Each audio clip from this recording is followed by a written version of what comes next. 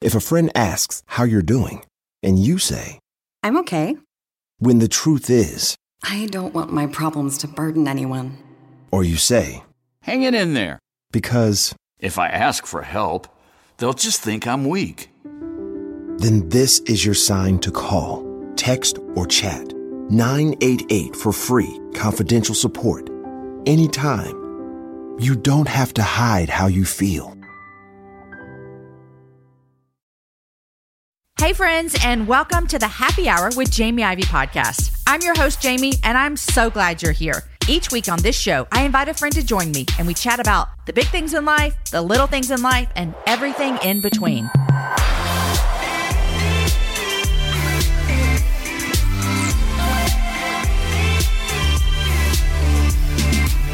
Happy Friday, you guys. I don't know if you're having some Friday Night Lights football like we are this week, but I've got a football player on the show today that I'm so excited about. My guest is Sam Acho. Sam Acho is an NFL player. He's a writer, public speaker, and co-host of the Home Team podcast. Sam is also Emmanuel Acho's brother.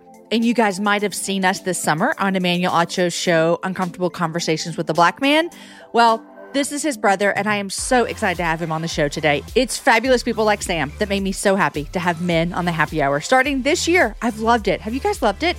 In today's episode, we chat about fun Super Bowl predictions, the process of transitioning to new seasons, and releasing his new book. He also dives into his journey of learning not to hide his emotions and allowing people to see him for who he is, the same way that the Lord sees us. You're going to love this conversation. Make sure also pick up his new book. It's called Let the World See You. Friends, right now we are knee deep in our Read With Me fun book club type thing where we're reading my new book, You Be You. And this is what Amanda had to say about the book. I pre-ordered this book and have been part of the most incredible book club ever. Reading this book has been such an encouragement to me.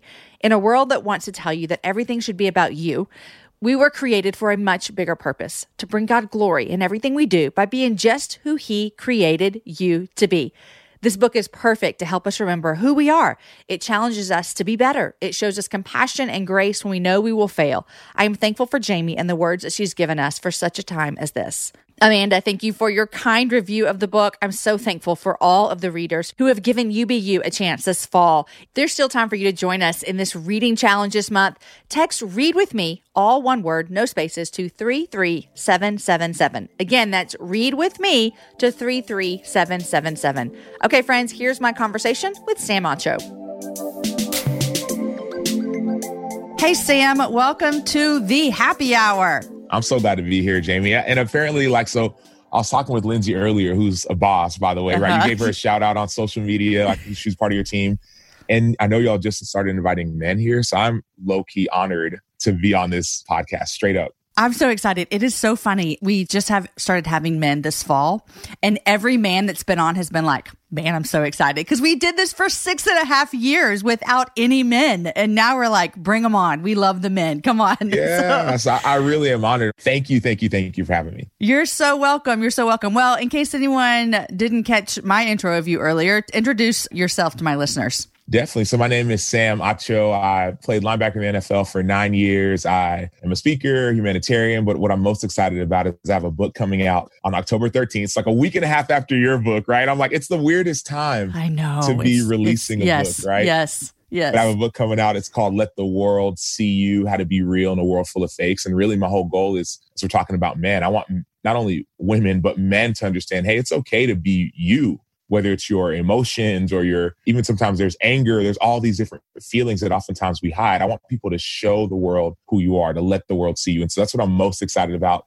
Okay, so you played at University of Texas. Mm-hmm. Do you watch the college football games? I really don't. Okay. I really don't. I'll watch every now and again. Like I'll watch. Well, you didn't miss anything this weekend, just to let you know. I'll check the scores. I'll be like, oh, here we go again. Like, what's happening? Like some people, it's like every Saturday, I got to watch the games. For me, I'm like, if I'm not doing anything, I'll throw it on, Do you watch NFL games a lot? I do. Funny enough, I do. And I didn't before when I was kind of like in the thick of it, right? So I'm a free agent now. So I played last year. I'm not playing this year as of now. But before I didn't even watch any games because I'm like, I do this for a living. Yeah. I've had enough. But now, for whatever reason, I'm really excited about NFL games. So on Sundays, don't call me on Sundays. And I never thought I'd be that guy, but now I am currently that guy. So That is so funny. Well, do you have a favorite team, or is that weird to say? No, it's not weird to say. Can you do that when you're an NFL player? Yeah, you could have a favorite team. It's changed. I mean, so I like the Bears because I played for the Bears for 4 years, but I was also released by the Bears. So a little of me, it's almost like a jealous, like kind of ex relation. It's like, I kind of want y'all to lose, but I don't want to say anything. And so, but I still have a bunch of friends for that team. I have some friends who play for Tampa Bay. And so, but my favorite team, I've never really had a favorite team. It's always been players. I've loved specific players. And now that I've played, I got friends. You have friends on all the teams, I bet. You're you can't watch a game without knowing someone. Do you want to predict who's going to win the Super Bowl? I think the Buffalo Bills are going to go far. Okay. I don't know if they can beat Baltimore or Kansas City, but I think they're going to go far. I think the Green Bay Packers are going to go far. I don't know if they can. I mean, they have had trouble with teams like San Francisco and New Orleans. I think that it's 2020, so I think the Buffalo Bills are going to win the Super Bowl. Oh my gosh, that is 2020. It's 2020. That's 2020. I am not a huge NFL lover, but my son, all my kids love to watch NFL, and my son, who knows the most about football, this is his prediction. You ready? He predicts the Ravens and the Chiefs are going to meet in the Super Bowl. Well, see, here's the thing: the Chiefs I feel like it's easy to say the Chiefs because they just won. Yeah. And I want to say, right. So here's the thing, but here's the only issue with that.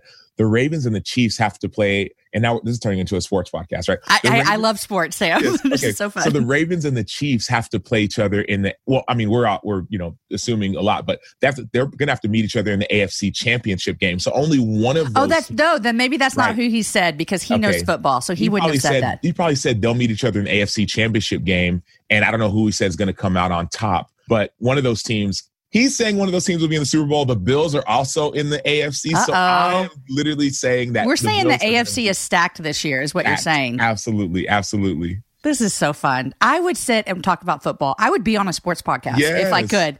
Yes. Well, come on. Me and Steve Carter and Sam Ponder we'll have you on. I always say, like, if you could go back and you're like, if you could have your dream job, my dream job would be like Sam Ponder or, the amazing women who get to stand on the sidelines and talk about football for a living. What a job. That'd be so much fun. Yes. Okay, but this is not a sports podcast, Sam, so we will quit. I actually think there are a lot of women that are like, oh, yeah, they can have these conversations as well. I love when I hear women talk about sports. It's so fun. I'm all about it, man. I mean, you got me going. If you want to do it, we can go there. I don't know. Like I said, it's 2020. We're here for this. But I mean, it's the Bills. I think the Bills are going to do it this year. Said it here. Yep, it's been said here. And then I think, who are they going to play in the NFC? I mean, I really like the Packers. I don't like the Saints. I don't like Tampa Bay as much as everybody's talking about Tampa Bay. I do like the Saints, though. Is that okay? No, it's okay. But I'm just saying, like, the last 3 years, look at what they've done. Like, they've been... so like what's different? What has changed? Same coaches, same players. So, I mean, I think they're going to get to the NFC Championship or maybe the divisional round and lose. Just because no offense to the Saints fans, but there it is. They are offended, by the way, if they're a Saints fan. And you said that, no offense, they took it. They're offended. Okay, so you spent 9 years in the NFL, free agent right now. Do you want to play next year? Yes and no. I mean, I've really thought about this a ton. So there's a chapter in the book about this, but just this idea of transition, like when do you transition and how do you transition well? About 2 years ago, something started to like change in my heart. My desires started to change, right? This is like, and I just signed like a multi-year contract, multi-million-dollar contract. It was like, man, you're doing it. You made it. And for whatever reason, I wasn't happy. Yeah. I wasn't happy. And a lot happened that year with an injury. And I remember getting benched. We traded for this, Khalil Mack, who's like a generational talent player. And so he took my spot. And then I had an injury. Then I got released. And so much happened. And that year was really when my book started to kind of come out. But in addition to all those things happening, I started even talking to a counselor as well, just talking about things that I really love or don't love. And as I was speaking, when I was talking about football, it would be like, I have practice tomorrow, or I'm going to, we got a game next week, or we're going to the playoffs. That'd be my thought. But when I was talking about speaking or even like ideas about the book, I'm like, man, I got a chance to speak next week to these people. Oh, I got a chance I'll get so excited. And so I started asking the question, man, do I really want to play? And so, Jamie, to answer your question now, do I want to play? Fast forward 2 years later. And granted, I played last year and I was with Tampa Bay last year. I don't in a lot of ways. I really don't. I think I'm ready to transition to something different, to something new. I think transitions, I'm glad you wrote about that because I think transitions are oftentimes super scary because you start to go, and I don't know if this is how you're feeling right now, but I felt this at times in my life as well. And I feel like even, we joke all the time about 2020 being a crazy year, but it's also a big transition year for a lot of people because they're having to pivot. They're having to figure out how to do their job differently or how to do a new job or whatever that might be. And so what is one of the things that you think has helped you think through that transition and not think like, oh, maybe I don't want to play because, maybe I'm not as good or judging yourself or whatever. How have you transitioned well? And I think you're still transitioning. So what are some things that have helped you walk through that? I think the first thing is realizing that just because you make a decision doesn't mean you have to immediately make a move. Okay, that's good. And what I mean by that is, because I'm sitting with my counselor and he's asking me, do you actually want to play football? And no one had ever asked me that before. I mean, my whole life. It's like assumed. It's assumed. And for me, I assumed, I'm going to go to college, go to Texas. Okay, I'm going to try and get the starting spot. Okay, I'm the starter. Now we're winning games. We're going to the national championship, setting records. Now I want to get drafted. I'm doing the drafting and I get drafted. Now go to a team. Now I want to be the starter again. And I want to do the whole thing. And I get injured and I come back up and I go back down and come back up and I switch. And so it's like, okay, you got to go. And he asked me, he said, do you want to play? And I didn't know how to answer that question. I legitimately didn't know.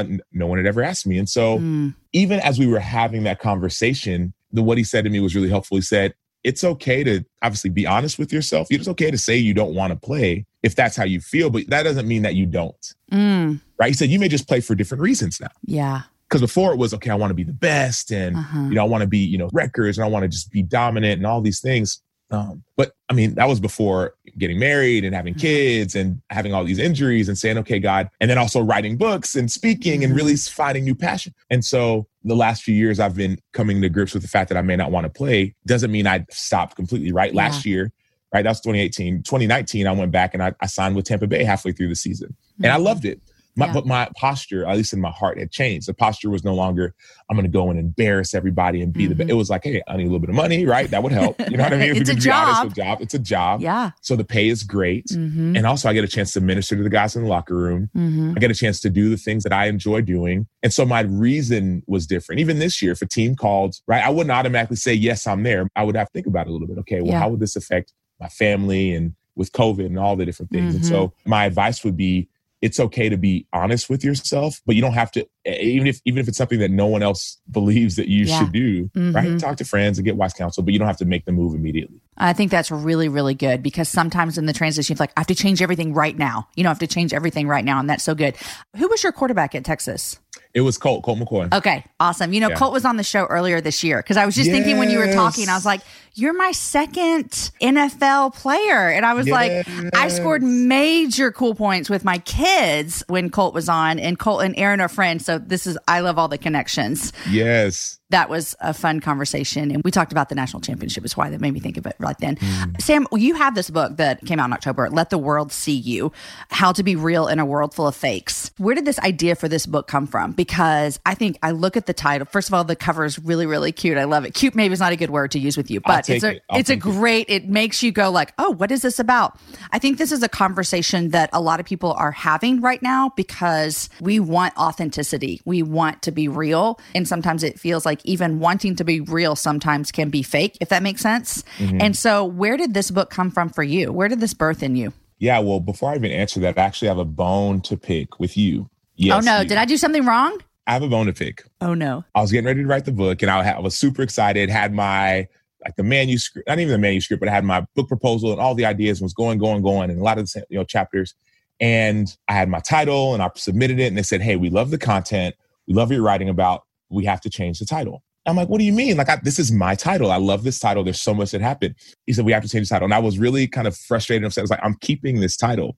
And they said, well, Sam, here's the deal. There's another book coming out right around the same time your book is coming. The title of my book at inception was Be You. Oh, I love it. And your book is called You Be. And I didn't know who it was. I was like, whoever this person is, I'm so mad at them. I'm so mad. And so how it started was in 2018, that season I was talking about where so much happened. We had a brand new coach. And for so long in my time in the NFL and in life, I felt like I had to pretend. I felt like I had to pretend. And even I felt like I had to pretend that I just loved football. And it was the only thing I cared about, when in all reality, I love learning and school and all the things. And I love listening to people and just hanging. And I love, even just like the personality types of football player, you think like big, bad, and all the, and I'm like, dude, I'm super kind and nice and emotional. And so we had a coach, and he came in, and his motto for our team that year was be you. It was be you. I don't care what you like or what you dislike, be you. And interestingly enough, that was his theme for our team that year. But personally, it was a theme that started to really resonate in my heart. Sam, you have to be you. I remember a week going into training camp, just feeling a ton of pressure after signing this big contract and going to, new coaches and everything. I'm supposed to be the guy this year. And I finally made it, and feeling all this pressure and sitting down with a buddy of mine. And I was in a really dark place emotionally. Relationships, all of my relationships with family, friends, wife, kids were strong.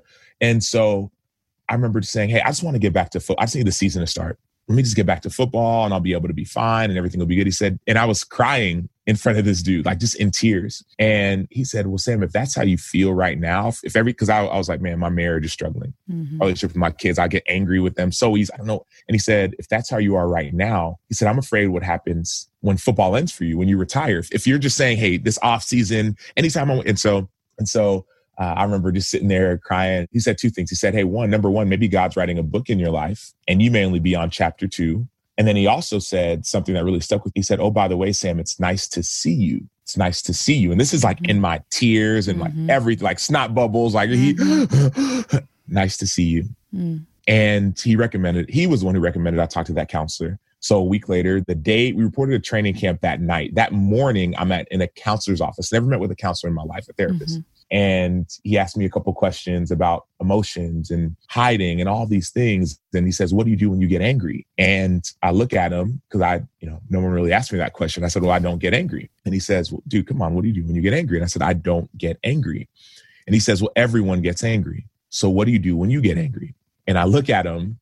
It seemed like there was no escape. I was going to win this one. I just started to cry. And as I'm crying, once again, like I couldn't control, like I can't control these tears, cry. And he looked at me and he said, oh, Sam, it's nice to see you. And so that was just the beginning of a journey of being seen, right? The next day I'm in front of my teammates and I'm crying and I'm emoting. And it's like, I realized that when I showed people me, I wasn't shunned or rejected or tossed aside or thrown away or cast out. Instead, I was embraced. I was loved. I was accepted. I was welcomed. I was, for lack of better terms, hugged. And so this book was birthed out of a pain of hiding, but a freedom of being seen and being known and being loved. And a bone that I had to pick with you, Jamie. I had to change my title to Let the World See You. And it's a great title, Sam. That is so funny. That happens all the time for people. It's just hilarious. Okay, well, you mentioned something that I want to ask some more questions about. You mentioned, when you started to come to terms with who you really are, you felt like seen and loved and hugged. And that's a fear that a lot of us have, is like, if I show who I really am, I'm going to be rejected and I'm going to be pushed back. How has that changed your marriage? Yeah, go there. How has that changed your marriage? And how long have you been married? Tell me that. So I've been married about 7 years. Okay. My wife, her name is Ngozi. She's from Nigeria. Ngozi means blessing in Igbo. And she has been, she's lived up leaps and bounds past that, what her name means. We've been married for about 7 years. I say about 7 because we did 2 weddings. We did a Nigerian wedding, which was in Nigeria, right? 2,000 people in a field. In a village. My gosh. Even people who weren't invited showed up. It was that kind of wedding. Like, it was like, hey, you're getting married, right? Yeah, I don't know you. Right? But he's like, oh, I'll be there. Don't worry. Yeah. And then we had an American wedding a few months after that. And so about 7 years. And me being me has changed my marriage tremendously. And what I mean by that is this: early on, anyone who's married or even in a relationship, I think early on we are scared in a lot of ways of exposing our real selves to our spouses. Because what if who we are isn't who they want? What if who we are isn't who they want? So that's a fear that we have. And obviously the Bible says that perfect love casts out our fear. My wife said something to me the other night. She said, and this is after actually we had like a pretty good, I don't want to call it an argument or discussion or debate, right? We had a disagreement. And I would always run from those because I said, man, I don't want to, conflict wasn't my thing. And I don't want to, what if she leaves me? Like these fears, right? And after our disagreement, she said, I love everything about you. I love everything about you. And there's nothing about you I wouldn't change. She started naming the things about, she's like, I like you, I love your nose. I love you. Like, oh, and I'm like, it's funny, I wouldn't even look, I couldn't even, and I'm learning how to do this, right? But even to look her in the face as she said it, because I felt a little bit of almost shame of like, well, am I being to this or to that? She said, no, I love that about you. I love the fact that you correct me. And it's vice versa, right? Because if anybody knows my wife, she's a boss, right? She's amazing. And so, and she doesn't, take crap from anybody. She keeps it 100. And so the fact that I can keep it 100 with her now, because I wasn't doing that earlier. If something bothered me, I would just keep it inside and I would just shut it up. Yep. Right. And then I'd just be mad for days. Yeah. Right. And now all of a sudden it's like our relationship was getting further. But now, right, with letting the world see me and being me, and even with this counselor as well, like now it's this idea of, oh, wow, hey, these things really hurt me. Like that really hurt my feelings. And I'm telling her about this. And instead of her being like, dude, come on, you're supposed to be a man, like man up. She's like, dude, I love you. I love that part about you. And so anyways, it's been a radical change. And I feel like it's like this upward spiral of like, wow, more and more and more. I'm getting almost caught up in a new kind of love, a love that's not conditional, a love that's not based off of how many dates can you go on or how nice of a ring do you have. And those things are all good. Or how many, how much money can we make? No, a love based off of, hey, this is like a low part of that I'm not proud of. And she's like, let's work through it together. And you guys have 3 kids? We have 3 kids. We have a 5-year-old, a 3-year-old, she'll be 4 next week, and a 2-year-old. Oh my gosh. It is busy at the Acho house. 3 kids, wife, husband. Now, okay, so I have a question about, you mentioned earlier in the conversation about, there was a season when like you were just like, I got to get to training camp. Life is just hard. Life is hard. I just already asked you how this has changed with your marriage. What about parenting? What is that? When you think about, I'm going to be my real self, I'm going to let the world see who I am. I'm going to feel my emotions. I'm going to be true to myself. How has that changed as a parent? I believe that now I'm starting to be the parent that I always hoped that I would be. Now that I am letting my son, I have 2 sons, right? But I have a 5-year-old named Caleb, and he's very much like me and super emotional and cries at the drop of a hat and loves hard and loves well and super just sensitive to people and how they're feeling. And a lot of me was afraid that he would be taken advantage of. Because I know for me, sometimes I felt like I was taken advantage of because of my kindness or my empathy. And so before I tried to almost like say, no, don't do that. Don't be that nice and all these things. And now I'm realizing, number one, I get to apologize to him for a lot of things. I don't have to act like I'm the big bad dad who has all I get to apologize. And also like we hug a lot more. My son, like we hug a lot more, and I'll just tell him, dude, I'm so proud of you. And even if you didn't do it right or how I wanted, or even if you made a mistake, we all make mistakes. Only God, Jesus is the only one who was perfect. So we all make, and then my daughter too, she's 3, and for her, it's these kisses. She gives me these kisses and she always wants to play. And, daddy, I want to make food, and daddy, can we go to the store and get these, dolls to do family stuff? And so like, for me, I'm like, yeah, let me just love you for the things that you love. Yeah. And then last, my youngest one, he's just a free spirit. Like he just is his own person. Caleb is my oldest, Sophia is my second, and Kelechi is my youngest. And it's funny, we were in the hospital when he was born, maybe a few hours before he was born. We didn't know what his name was going to be. And we had already liked the name Kelechi, which means thank God in Igbo, but we didn't know what his middle name was going to be. And a lot of me throughout my life, I felt like, man, am I ever going to be able to get over the hump when it comes to like spiritual growth, or when it comes to even like temptation, or when it comes to all the things that we go through. And so we had this name in mind, his middle name in mind, but that name was going to be Victor. But I said, I don't really know. Because in my culture, names have meanings, right? Yeah. Name, everything, So I was like, man, Victor, that means a lot, because that means we're saying, man, you're a victor. And we feel like we're victorious. I was like, I don't know if I feel that way. Yeah. And I was just being honest with my wife. Well, a few hours before, we're supposed to have this, she's going to have a C-section, and we're in the hospital. And this is right after I met with that counselor, right after I talked to my friend, right 2 weeks later in the hospital. And my wife turns this song on her phone, on her phone called Victory by this Nigerian kind of artist named Eben. And this song just talks about, it says come and see what the Lord has done for me. He has taken away my sorrow and now I'm free. And it goes into like a Igbo kind of phrase. It says, Agame puru, hallelujah, puru. Like almost like I'm going to lift God up. Hallelujah. And then it says, because of Jesus, every day and the phrase they use is shakara, but it's like I kind of can dance and have joy, right?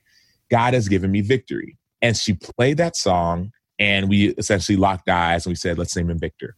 Let's name him Victor. And so they kind of roll her to the back to do the C-section. She comes out, she's fine, baby's fine. And it was a 10-pound, 6-ounce baby, a big old baby. She's fine, baby's fine. But she was kind of complaining about some stomach stuff. And they were like, oh, the doctor said, you'll be fine. Don't worry about it. Well, so 12 hours later, right, because I'm sleeping in the hospital, just waiting with her in the middle of training camp, right? Day off. I was doing the math and I was like, okay, in the middle of training camp. Yeah. But this is like, I got a baby, so I got to go, right? Yeah. Or we're having, my wife's having a baby. And so staying in the hospital, 12 hours later, I wake up after 12 hours after the C-section, after Kelechi's born, wake up to a room full of nurses and a doctor in our room, and my wife screaming in excruciating pain. She had blood clots. And she'd been complaining about something, and the doctors kind of pushed it aside. She had blood clots, and they weren't passing. They had to go and do a surgery. They were like large, another surgery, 12 hours after a major surgery. And so they wheel her out, and she didn't want to do it. She didn't want to go back to sleep and all the things.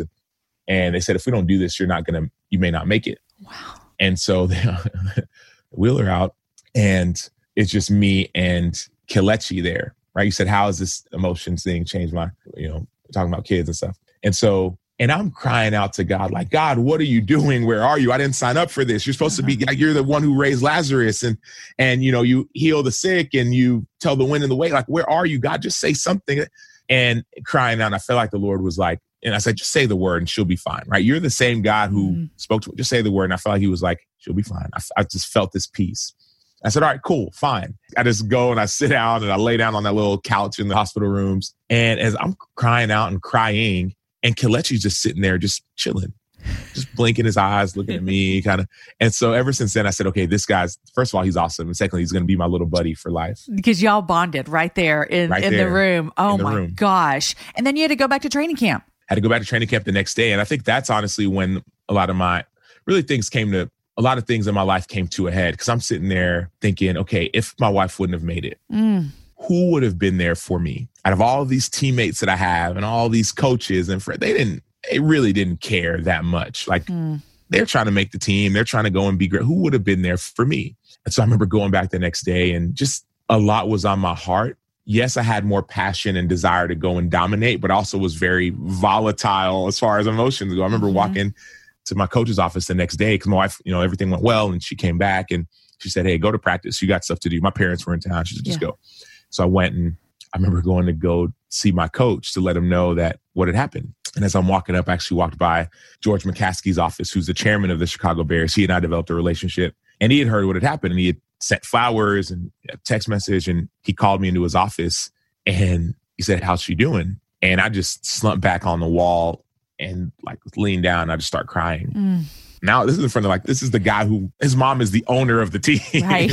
Yeah. And I'm just crying. And what George did, right? You asked the question earlier, how is this you letting the world see you affected your marriage, relationship with the kids, and even now with friends? What George, I never would have done this in the past. I'd have put it all together. But what George did is he said, he didn't even say anything. He filled up a glass of water, put it in front of me, bottle of Gatorade, put it right there next to me, and just sat down on a chair and just waited with me. So that's a good friend. It's a good friend. He's a good friend. If you don't know it, guys, I'm a Texas girl through and through. I've lived here most of my life. I was born here, and I love traveling. Here's why I love traveling throughout Texas, because it has a vast landscape of cultures, regions, destinations, and activities, which means there's an infinite number of different travel experiences. And no two travelers are exactly alike, and it means that no two trips should be either. If you're a beach person, well, you can have fun under the sun with Texas's 350 miles of coastline. If you're more of a rugged vacation type, there are campgrounds, hiking trails, and state parks galore. And foodies cannot get enough of Texas's world-famous barbecue and Tex-Mex. Enjoy live music, visit internationally recognized art museums, and check out thrilling cowboy experiences. And now, Travel Texas offers a one-of-a-kind online trip builder that allows users to generate a custom, visually led trip matched to their unique interests. Guys, come visit my state. Visit traveltexas.com/getyourown to get the only trip to Texas that matters. Yours. That's traveltexas.com/getyourown.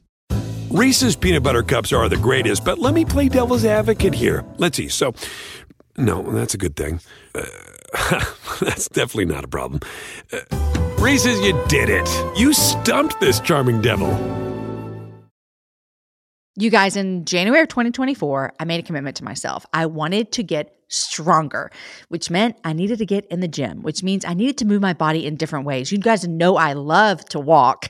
Well, it's spring, and spring is the best time for us to start a new workout routine. It's our yearly collective warm-up, and Peloton is here for everyone's yearly warm-up. This is the best time to get into a good rhythm, to tap into your power and build towards your summer you. I love my Peloton. It accommodates to my schedule with a variety of class links to choose from. I can choose a 30-minute class. I can choose a 45-minute class. If you only have 5 minutes, there's literally a class to get you moving your body in 5 minutes.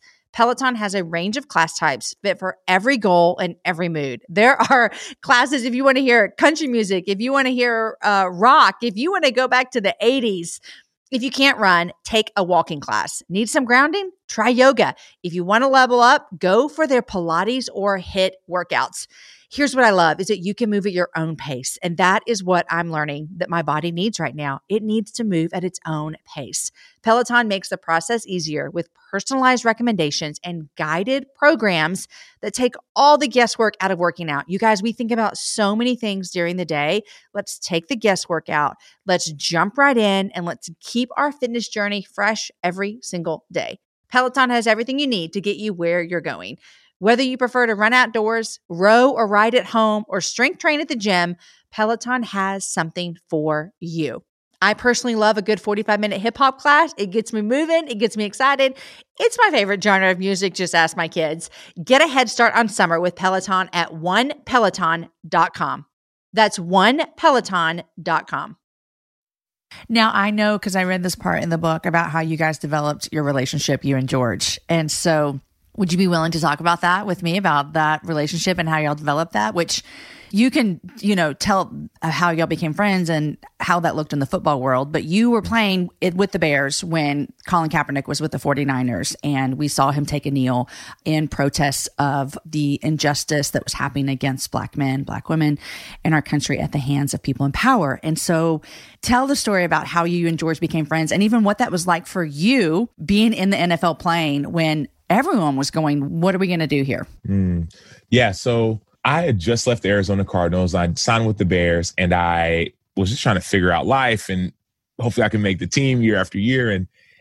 But one thing I always love doing is I love doing these like celebrity waiter nights, these fundraising events for I have some nonprofit stuff that my family and I do in Nigeria. And so it was my second year with the team and I had set up this, what I thought was going to be an awesome celebrity waiter night where the players come and they're serving you. So now imagine like your favorite players. That would be fun. Yes. It'd be fun, right? I love it. Yeah. Yes. And so I had it all set up and it was the weekend before the event. And I went to the mall to just go grab something. I don't know what I was doing in the mall. And I saw George McCaskey, who I hadn't really spoken with. He's the chairman of the team. His mom is the owner. Their family is the McCaskey family. It's like, never talked to him. And you're brand new. And I'm brand new. And, I'd been there for about a year, but I hadn't really, it was whatever. It's like the first off season that I really had with the team. And George sees me. He says, "Hey, Acho." And I'm like, who the heck? And I go and I say, "Oh, George, nice to see you. Nice to meet you," the whole thing. Yeah. And he said, "Hey, so I heard you're having an event coming up on Monday. This is Friday or Saturday we're talking. I heard you're having an event coming up on Monday. Why was I not invited?" And I'm looking like I thought I sent the, but I didn't know. But really what you're thinking is like, I don't know you. I don't know if that'd be weird. Yeah. Right. Or I don't know. And also I was like, are you joking? Are you being serious? And I didn't know him. And so, I was like, well, actually, sir, like, give me your number. I'll get you the invite and I'd love to have you there. He says, awesome. I'll be there. And so, because I didn't know if, do you invite the coaches? Do you invite the management? I'm not trying to be the guy who's, sucking up to. And so I get his number or email address, really. I email him the invite. And on Monday, the day of the event, he's the first one to show up. And not only does he show up to this celebrity waiter night, he shows up in an Acho jersey. And so he's there early. I'm there. He might have got there before me. And so we had a chance to talk. And first of all, I was shocked that he showed up. And as we're talking, he said, "Hey, man, though I hadn't met you personally yet, I knew you because my friend who's the owner for the Arizona Cardinals spoke the world of you. And he thinks the world of you. And so how could I not show up to this event?" And so the fact that he showed up for me built this level of trust to where a year later, when everything was happening with Colin Kaepernick and he was taking a knee and protesting social injustices, a really racial injustice in our country. And then, so all that was happening and, he was taking a knee. And then at that time, the president had made some comments as well about NFL players, saying all those players should be fired and SOBs. Those are comments that he made. And a lot of players were not happy about them. And so essentially the entire NFL, a lot of players were ready to take a knee. And so it's the night before the game. This is week 3 of our season, right? The next year, the night before the game, the comments had just been made and we were up in arms. And so I just left the chapel. We have a chapel the night before, then we have a team meeting, then we go to sleep and then we play the game. I'm walking out of chapel, walking towards the team meeting, and I get cornered by George McCaskey, who's the chairman of the team, Ryan Pace, who's the head coach of the team. Ryan Pace is the general manager, and John Fox, who's the head coach. And at this point, I think this is my last day as a Bear, right? When do you ever meet with why are all 3 of you coming at me? Yeah. Right. And they stop me and I'm thinking, okay, give me an excuse or an answer. What happened? How do I stop it? And they say, Sam, what are you all going to do tomorrow for the game during the national anthem? And I'm like a little low-key relieved that I wasn't like, hey, Sam, turn in your playbook. Yeah. But they said, what are you going to do? And I look at them, and George rarely came to the team hotel the night before. He rarely came to these meetings. And I look at him and say, honestly, I don't know. I have to ask the guys. There's so many emotions going on. I have to ask the guys. But I said this. I said, George, and I addressed George directly because we had a relationship. I said, but George, if you're here and you want to say something, if you're here going to be at this meeting, you have to say something. We need you to say something. You never show up to this stuff anyways. You have to be here to say something. And he didn't give me a response. I didn't know if he was going to or not, but I said, I don't know. Let's ask the guys. And so I said, you have to say something. What would help us would be to know that no matter what we did is that we had your support. Mm-hmm. So we'll fast forward, we go to the team meeting and the head coach says a word or two. The general manager says the same. And then lo and behold, George McCaskey walks from the back to the front. Anybody who knows George, very quiet, soft-spoken, walks from the back to the front and says, guys, here's the deal. We play at Soldier Field. And the head coach, his dad was in the military, Navy SEAL, right? So it's like we have the utmost respect for the military. But I also understand where you all are coming from. So my only ask is that whatever you decide to do it together. And so with that, the meeting adjourned. And usually the night before games, we finish that meeting, we'll get a little bit of ice cream, hang out in the hotel, just laugh, joke, kick it.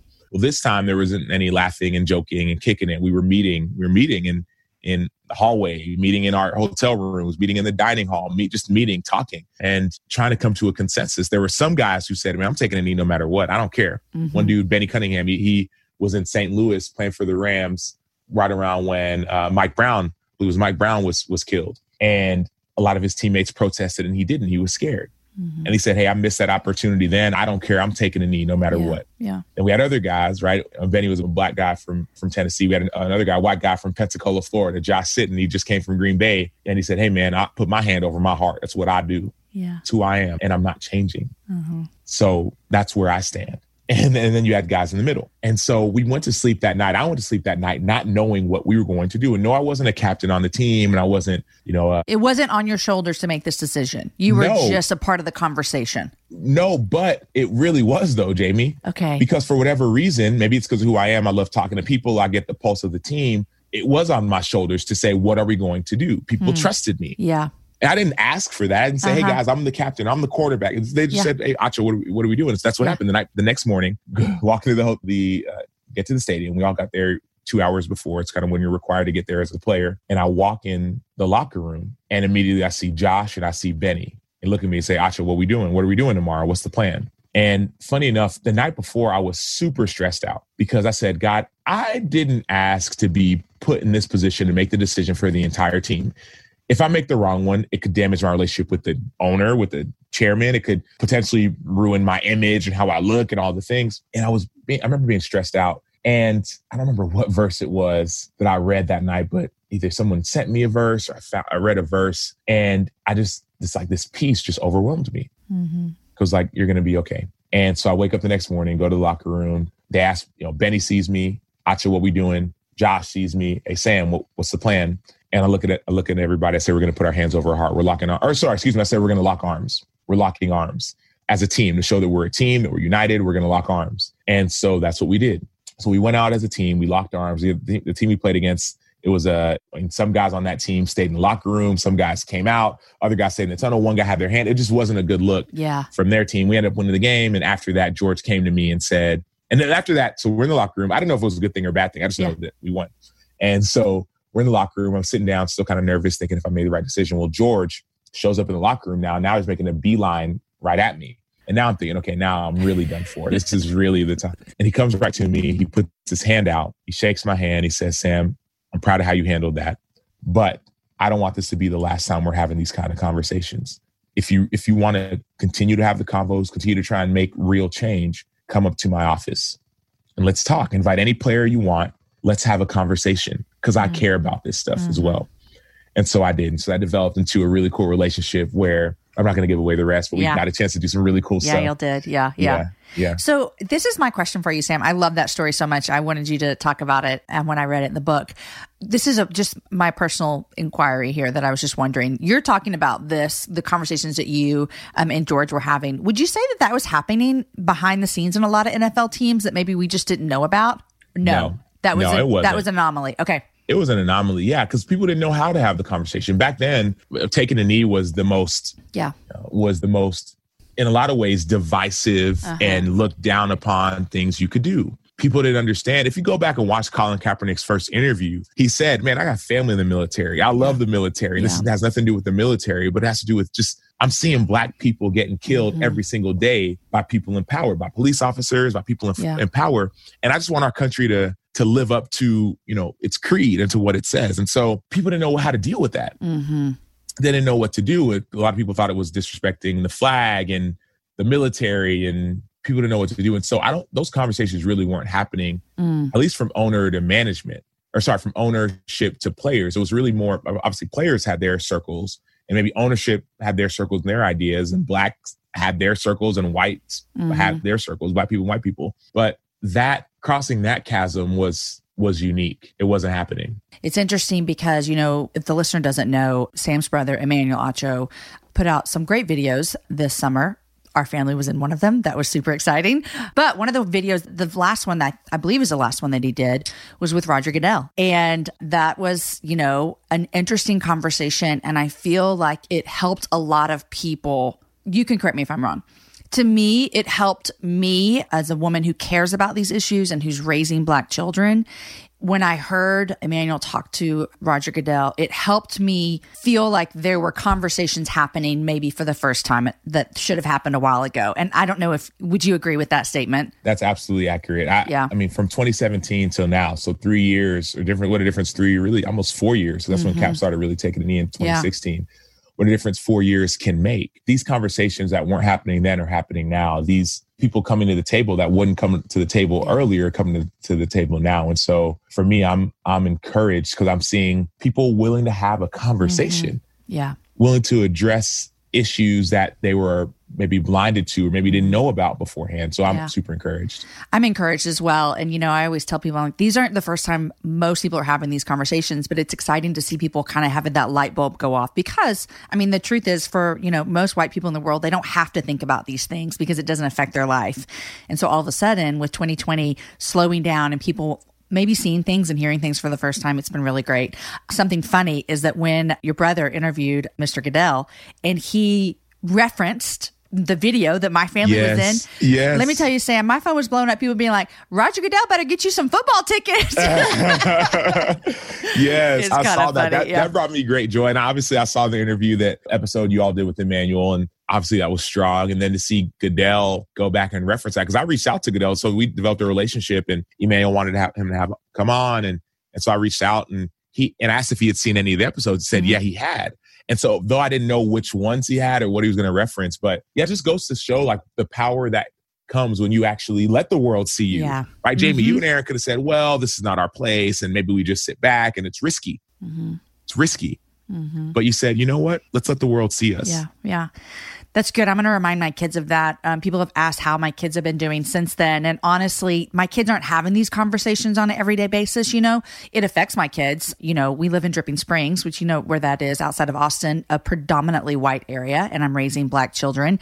I think maybe, am I right that you and Emmanuel grew up in a like predominantly white area? No, absolutely. That's absolutely right. So like, it's not, I know that these conversations are happening, but Aaron and I have told our kids often, like, we're so proud of you because what you did that day, it feels kind of small to you. And like, they've gone on and, they're like just playing football and playing Fortnite, but I'm like, you guys you made a really big impact on a lot of people's lives. And so I was so proud of my kids. So proud of my kids.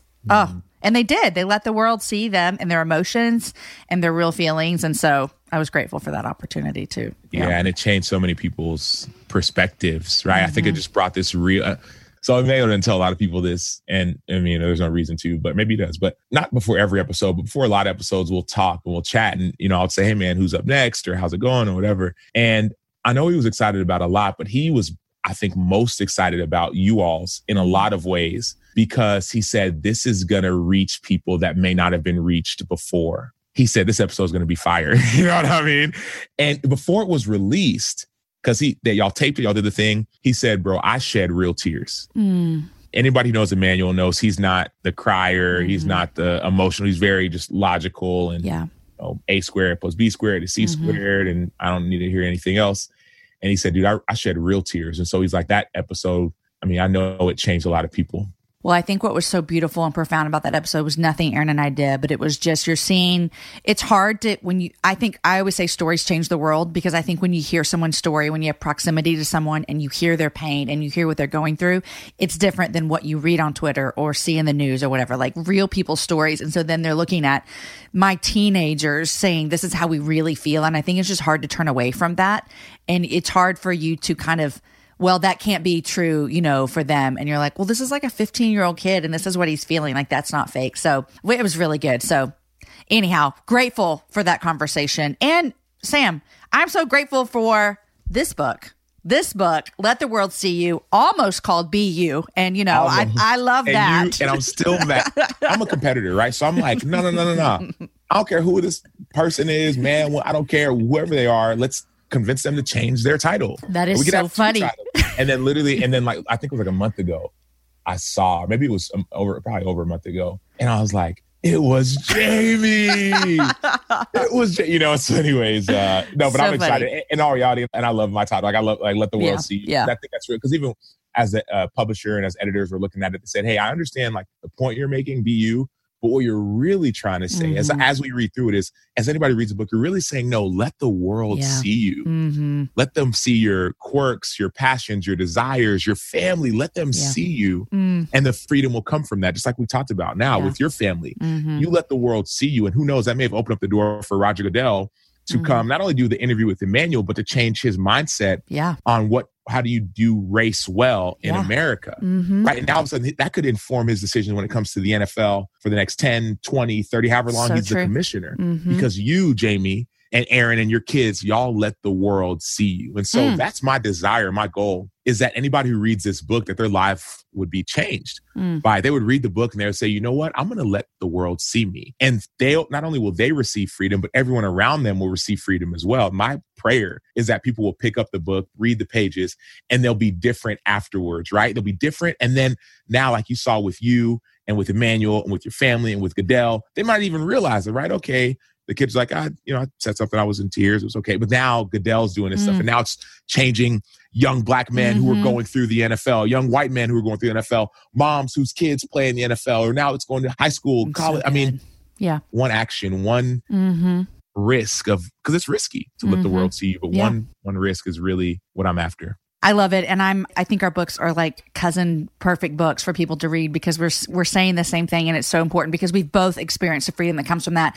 And I'm just going to say it. I'm like, I need Roger Goodell to see the Ivies at a football game is what I need Roger Goodell to do. Come on. Let's go. Forget y'all. You need to give him tickets to the Dripping Springs game. That's right. Come on. We're doing good out here. If a friend asks how you're doing, and you say, I'm okay. When the truth is, I don't want my problems to burden anyone. Or you say, hang it in there. Because if I ask for help, they'll just think I'm weak.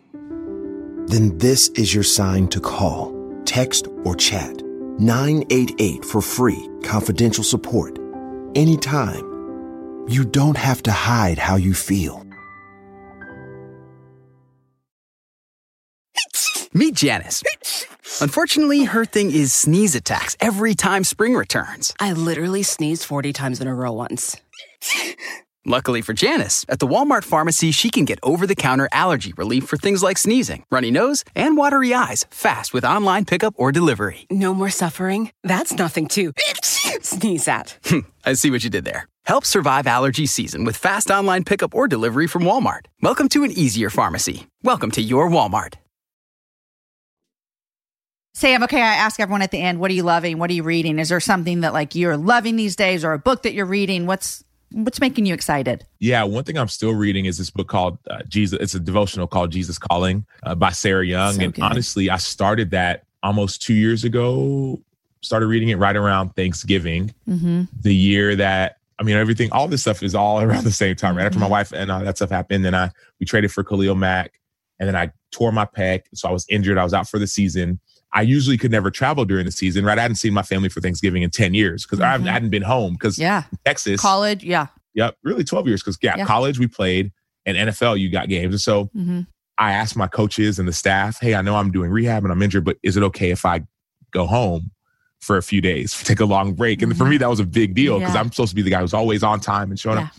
And they say, yeah, feel free, go right ahead. And so I did and got a chance to spend Thanksgiving with my family for the first time since high school, right? At home, not with them, but at home. Yeah. And I stumbled upon this book that's, I don't even know who gave it to me. I just saw it. I said, let me just open this thing up. And funny enough, I opened it up and it was signed by a friend of mine named Allie Moran, she was a soccer player at Baylor when my sister was getting her master's in healthcare administration at Baylor. And I remember going to some of my sister's classes just because I love learning. And I was just like, hey, I was in college. Let me just go. I might have been in the NFL at the time.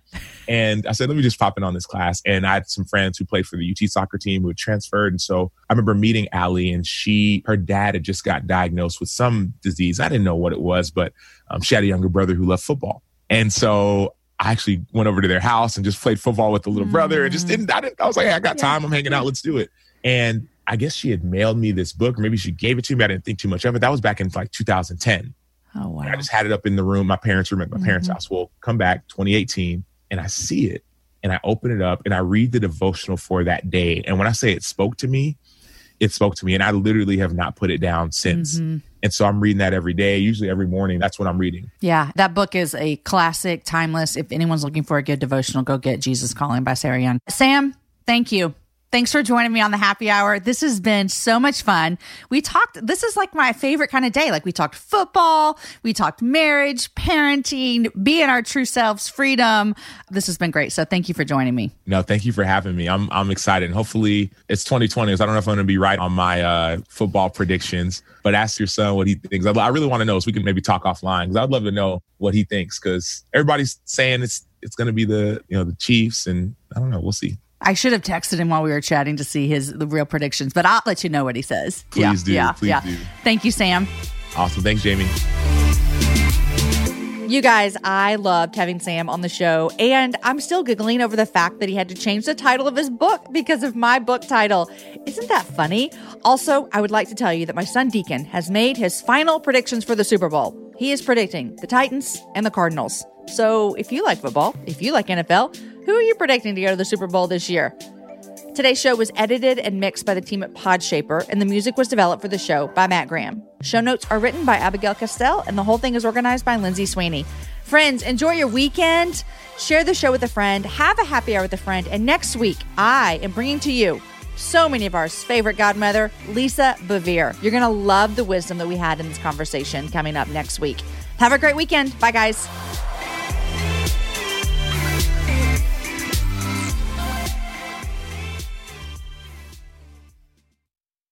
If a friend asks how you're doing, and you say, I'm okay. When the truth is, I don't want my problems to burden anyone. Or you say, Hang it in there. Because if I ask for help, they'll just think I'm weak. Then this is your sign to call, text, or chat 988 for free, confidential support. Anytime. You don't have to hide how you feel.